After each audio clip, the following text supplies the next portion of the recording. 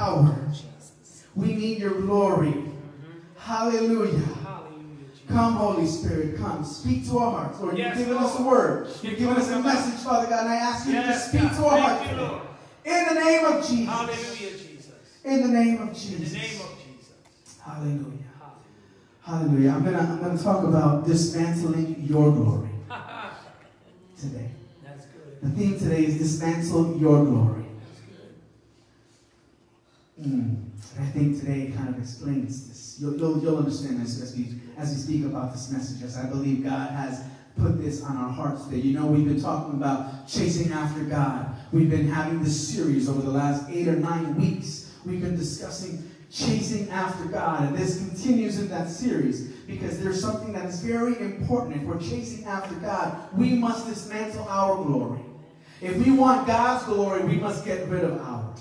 That's right. I want you to open your Bibles with me to Luke chapter 7. Or you can look up on the screen. It'll be up on the screen. Luke chapter 7. We're going to read from verses 36 through 50. Luke 7, 36 through 50. It says, one of the Pharisees asked him to eat with him. Now, the first him is referring to Jesus. One of the Pharisees asked Jesus to eat with him, and he went into the Pharisee's house and reclined at table. And behold, you know when the Bible says behold, it means pay attention, right? And behold, a woman of the city who was a sinner. When it says a woman of the city, it was already talking about a certain type of woman. But then, just in case you didn't get that, it makes it very clear who was a sinner. When she learned that he was reclining at table in the Pharisee's house, brought an alabaster flask of ointment.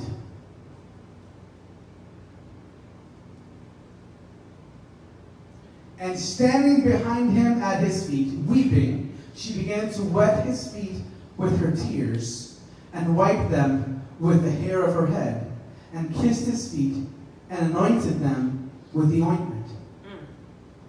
Now when the Pharisee who had invited him saw this, he said to himself, if this man were a prophet, he would have known who and what sort of woman this is who is touching him, for she is a sinner.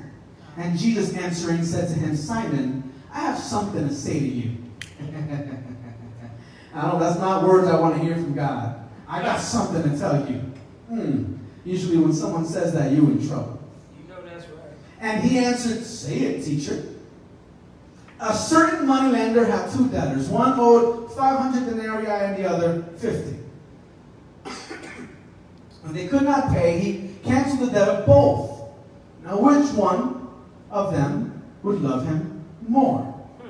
Simon answered, the one, I suppose, for whom he canceled the larger debt. And he said to him, you have judged rightly.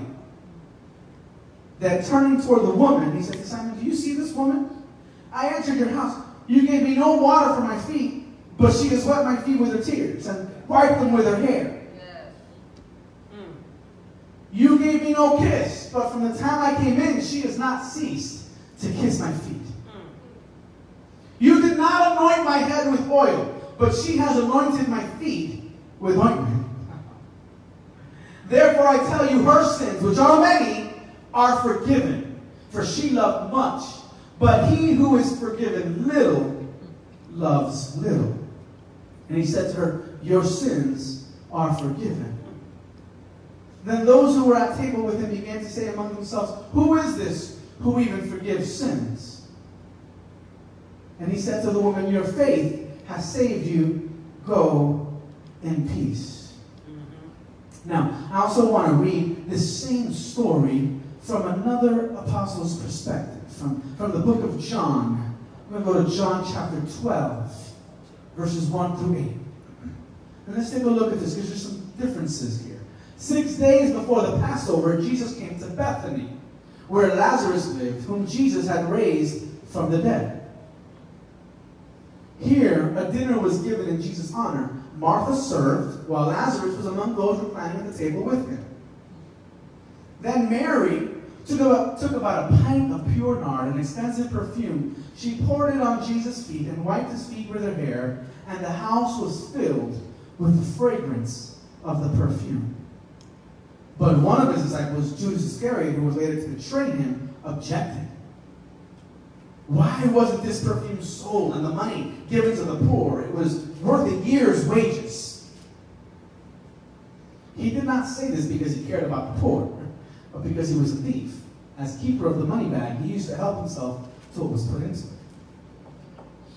Leave her alone, Jesus replied.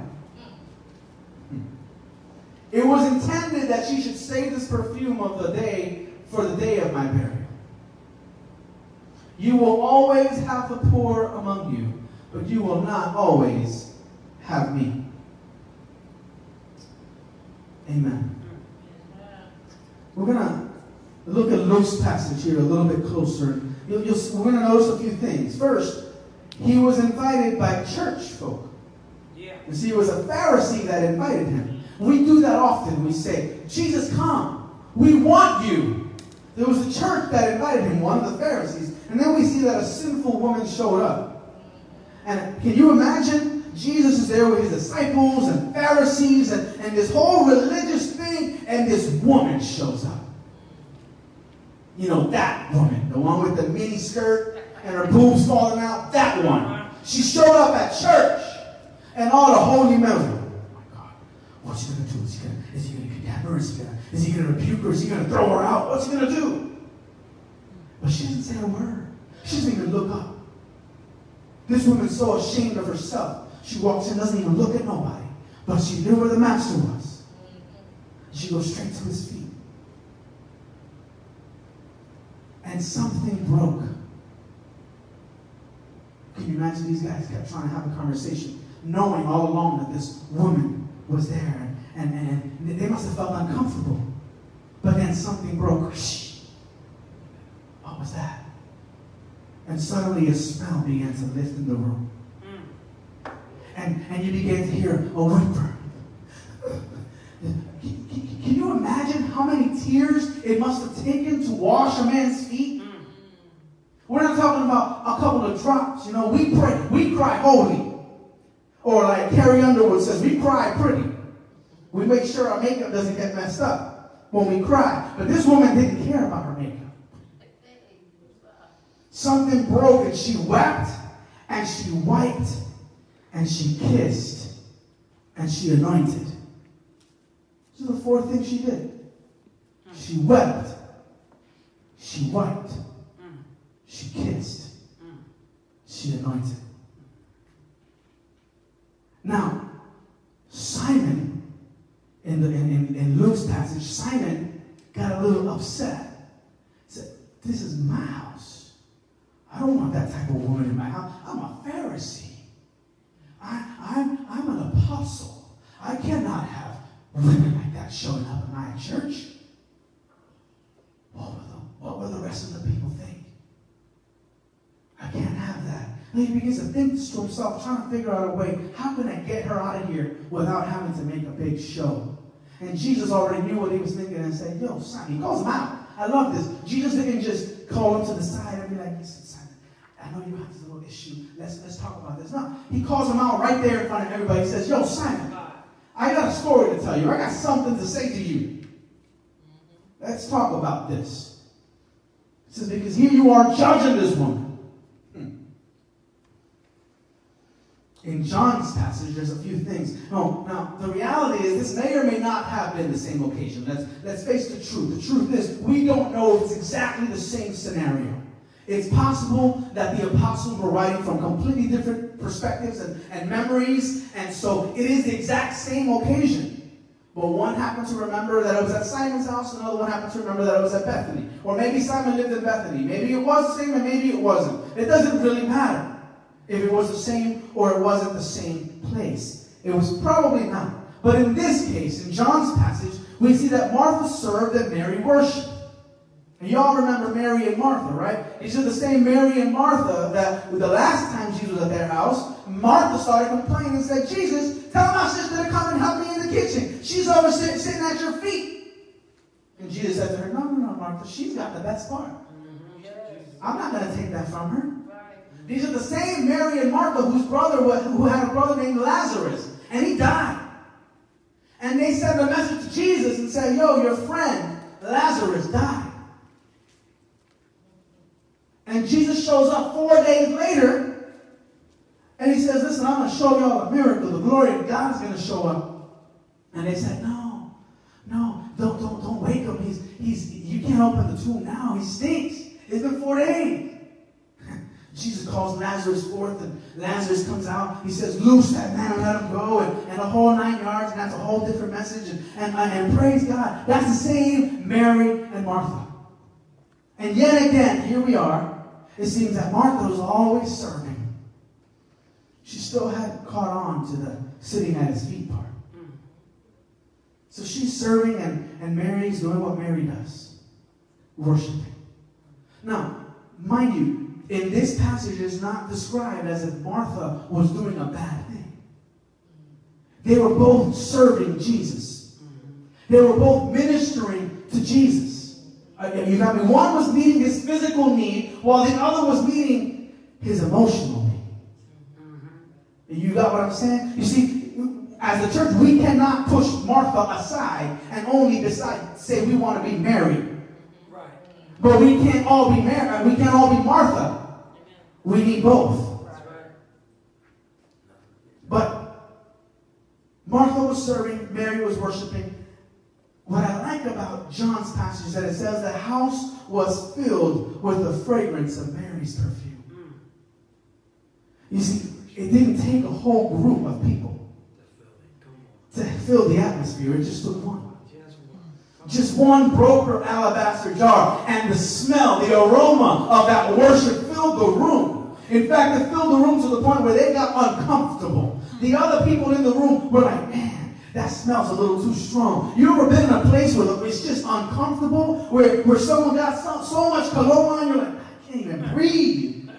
Well, guess what? That's what was happening there. But in this case, it's something God liked. You see, God wants our worship to fill the room. That other people feel uncomfortable, that demons feel uncomfortable when they come up in this place. Let me tell you right now, there may not be 100 people sitting in this room, but there are angels that are floating around that have filled this room. You and I may not be able to see them, but they're in here worshiping God. And the smell of the aroma of our worship has filled this room. And there's nothing more important than that. Are you hearing what I'm saying? Yes. Now, in John's passage, someone complained. In Luke's passage, there wasn't a complaint. There was an internal thought process that Jesus confronted. But in John's passage, someone complained. So someone opened up their mouth, said, that shouldn't happen. That's a waste. Just like I've had people tell me, why are you going to church in a building when you got but 5 people? That's a waste. No, it isn't. But Jesus defended her. Jesus says, the first thing he says is, leave her alone. Don't bother her. Get away from her. She's worshiping me. You shut your mouth, Judas. So he's saying, you messing with my baby? She's worshiping me.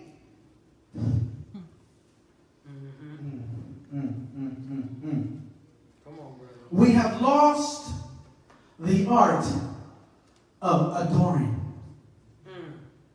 We know all about the 10 points of worship, and we know how to run presentations, and we know how to sing on key, and we know how to play our drums on beat, and how to have all of our music, and we know we do verse 1, we do verse 2, we do chorus, we do verse 1, we do verse 2, we do chorus, and we know how to do everything just right. But we don't know how to worship. That's right. We've lost the art of adoration. Come on. You know why? We don't spend enough time with God. That's the key. For the sake of just being with Him. That's the key. Come on. Many of us even, we read our scriptures every day. I'm preaching to me right now. I'm telling you, I'm preaching to me. We get up in the morning, we read our Bibles, we read it faithfully, we don't miss a day. We pray, and we go through our routine, and we make sure, no, I check that off. I check that off. But we don't spend time with Him. Because all we want to do is get a check on our checklist. Come on. Come on. We memorize scripture or Bible trivia but we don't know him. We come to church to be blessed. Bless me, God. But we forget that the psalmist wrote, bless the Lord, oh my soul. We don't bless him. We say, God, minister to me. And God says, you minister to me. You see, God is like anybody else. He just wants to be loved.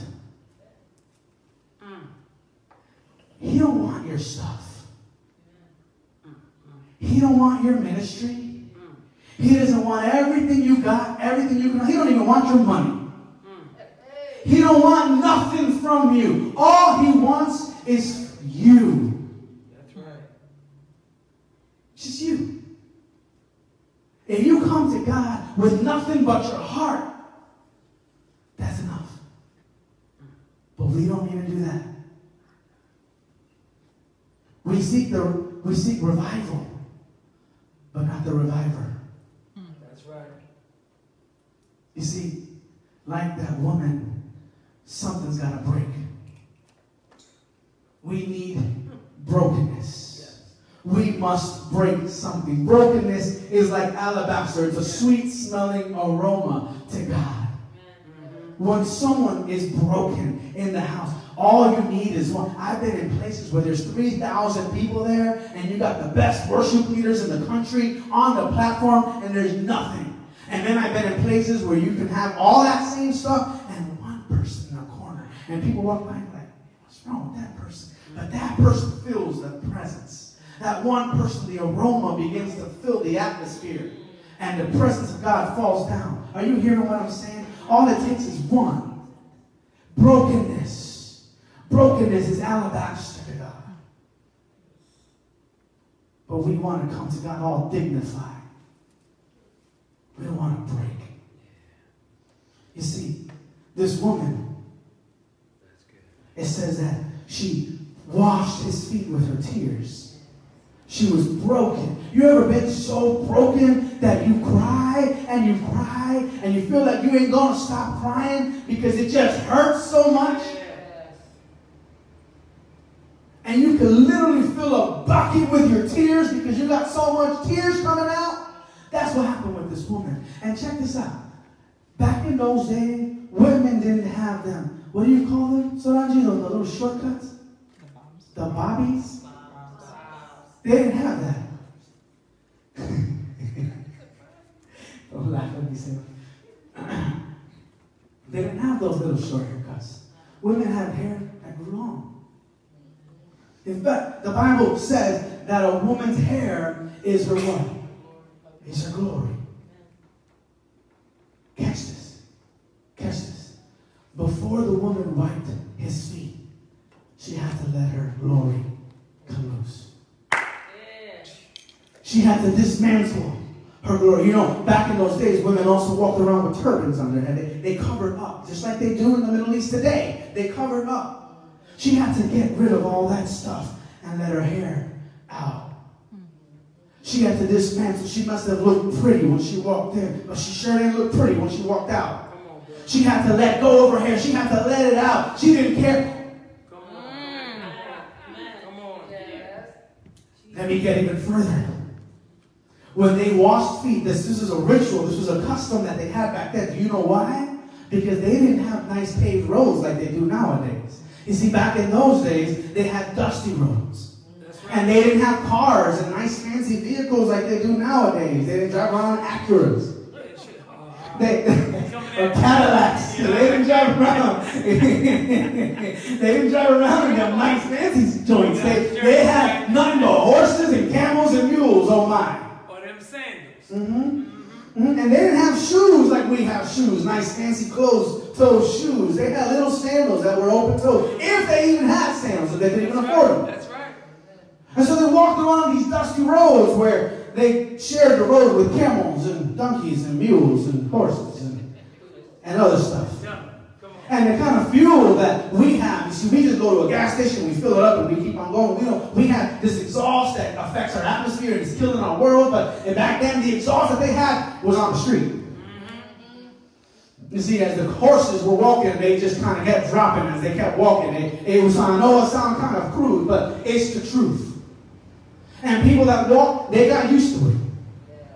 Because they had nothing else. They didn't have a vehicle, so they had nothing but to walk. And Jesus didn't even own a car. Jesus only had his 2 feet. So everywhere he went walking.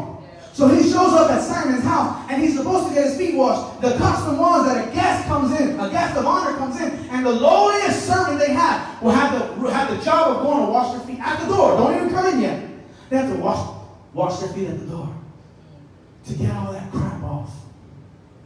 Literally. To get all that stuff off. They have to wash their feet. They have to dry them. And then they have to give them this anointing oil so that they can smell better. Because I don't want you coming in my house smelling like that. Are you hearing what I'm saying? Oh, yes. This woman, there was no lowly servant at Simon's house to do that job. This woman took it on herself.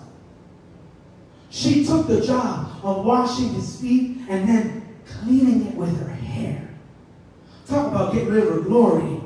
She was saying, this don't even mean nothing. Your feet mean more than my hair. And she washed them and she cleaned them. And she took the gunk off his feet. And she kissed them. And she anointed them. Most of the time, we in church are like Simon.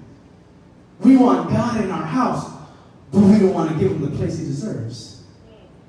We want to treat him like just another regular fella. Wow. We don't want to stop and do what we're supposed to do. We don't want to go through the routine. We don't want to go through the process. We don't want to do what it takes. We don't want to wash his feet and kiss him and anoint him. We don't want to do all of that. We just want, come to us, Jesus, come to us. Fill us with your presence, God. Wow. And what you going to do for me? Oh, I don't know. I'm too busy. I got a whole bunch of stuff on my plate. But come and visit us, Lord. Glory diggers.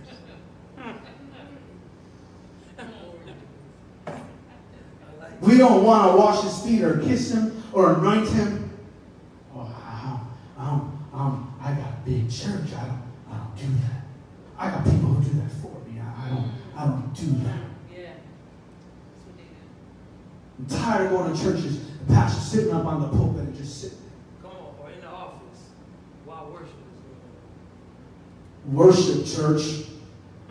Meanwhile, I'll just stand here and look at you. Give me a break. You a pastor? You the first one supposed to be up in this altar pouring your heart out before God. Right. You lead by example, not by That's right. what you say. That's right.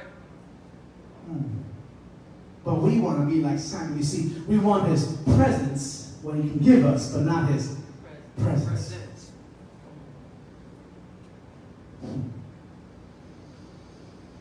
We are just like the people in Jesus' day. They followed him for all the tricks he could do. Like he was some sort of magician. I got that one from Elena. Credit where credit is due. They treat him like some sort of magician. They follow him for all he treats. Oh, he's going to heal other people today. He's going to get another blind man today. Let's go walk. Their heart wasn't even in it. And we, like that, we can go from church to church to church to church following Jesus. Oh, because the glory of God is in this church. Oh, there's another conference over there. I want to go to that one because the glory of God is there. And we don't.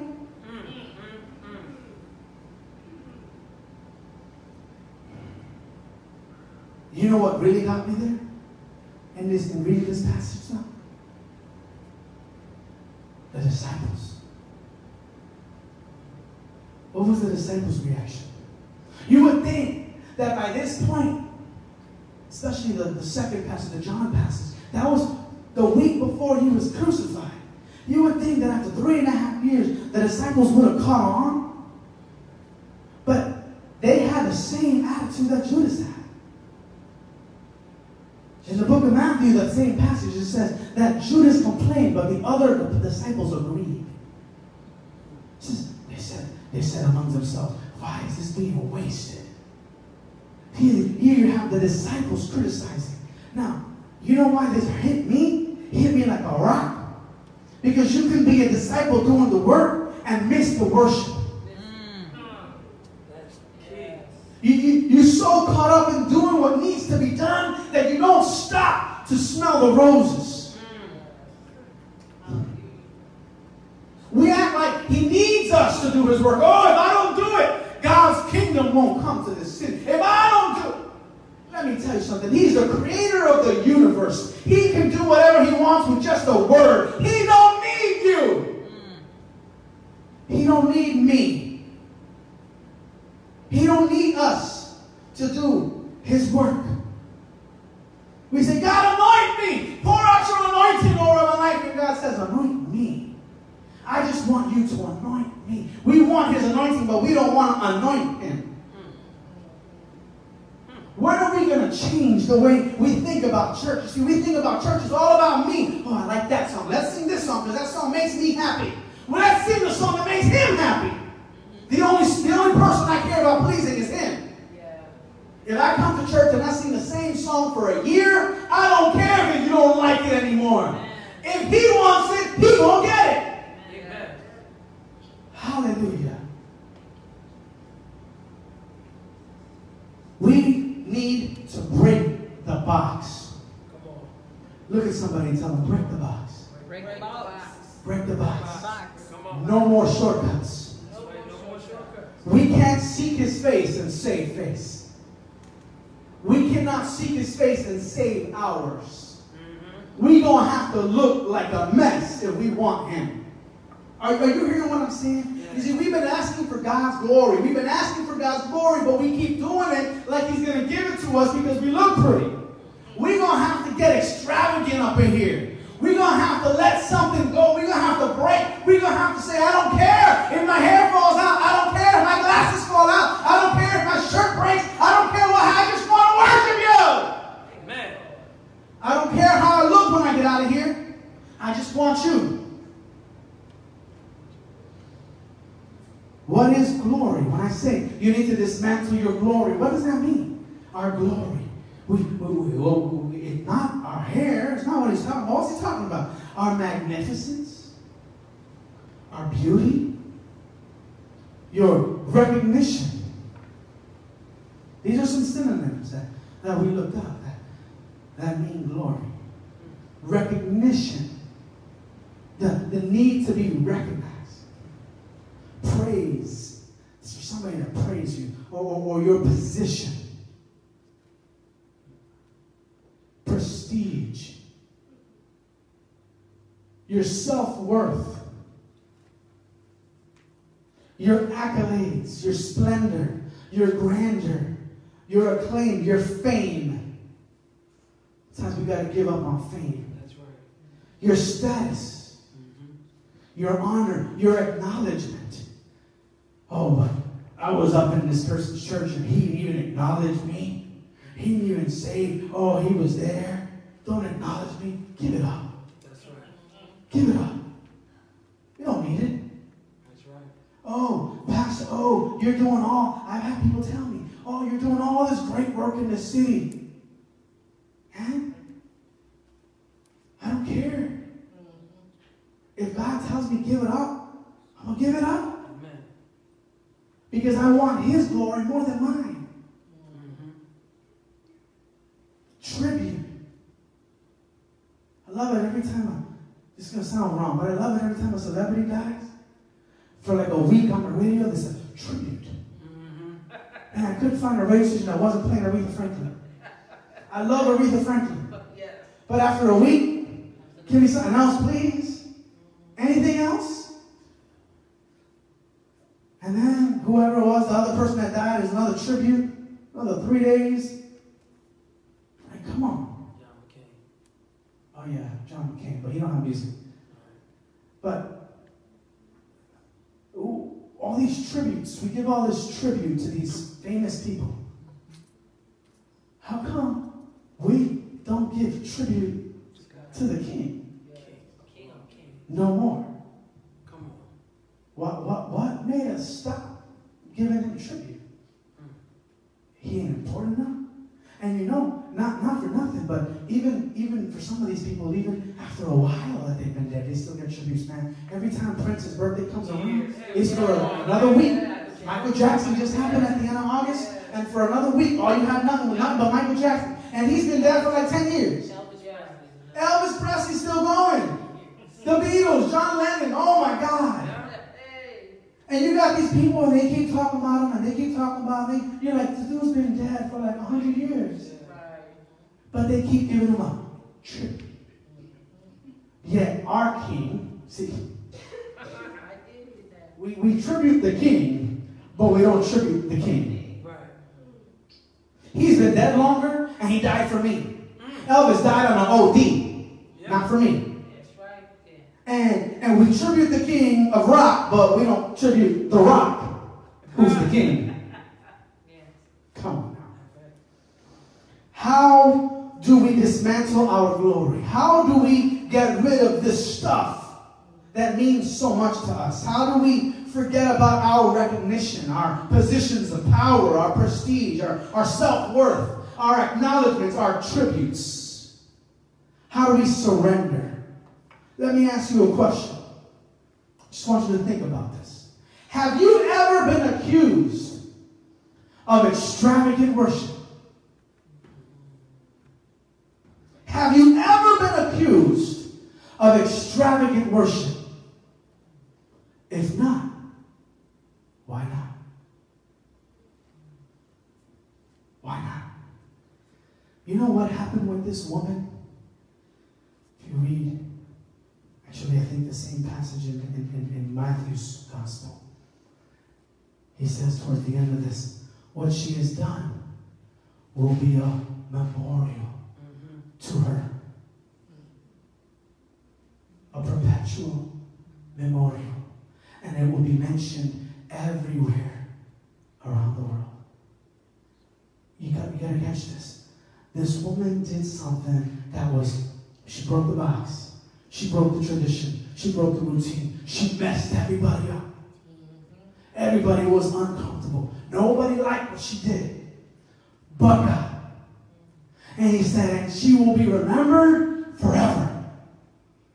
We don't even know her name. It may have been Mary, but it might not have been. We don't even know her name.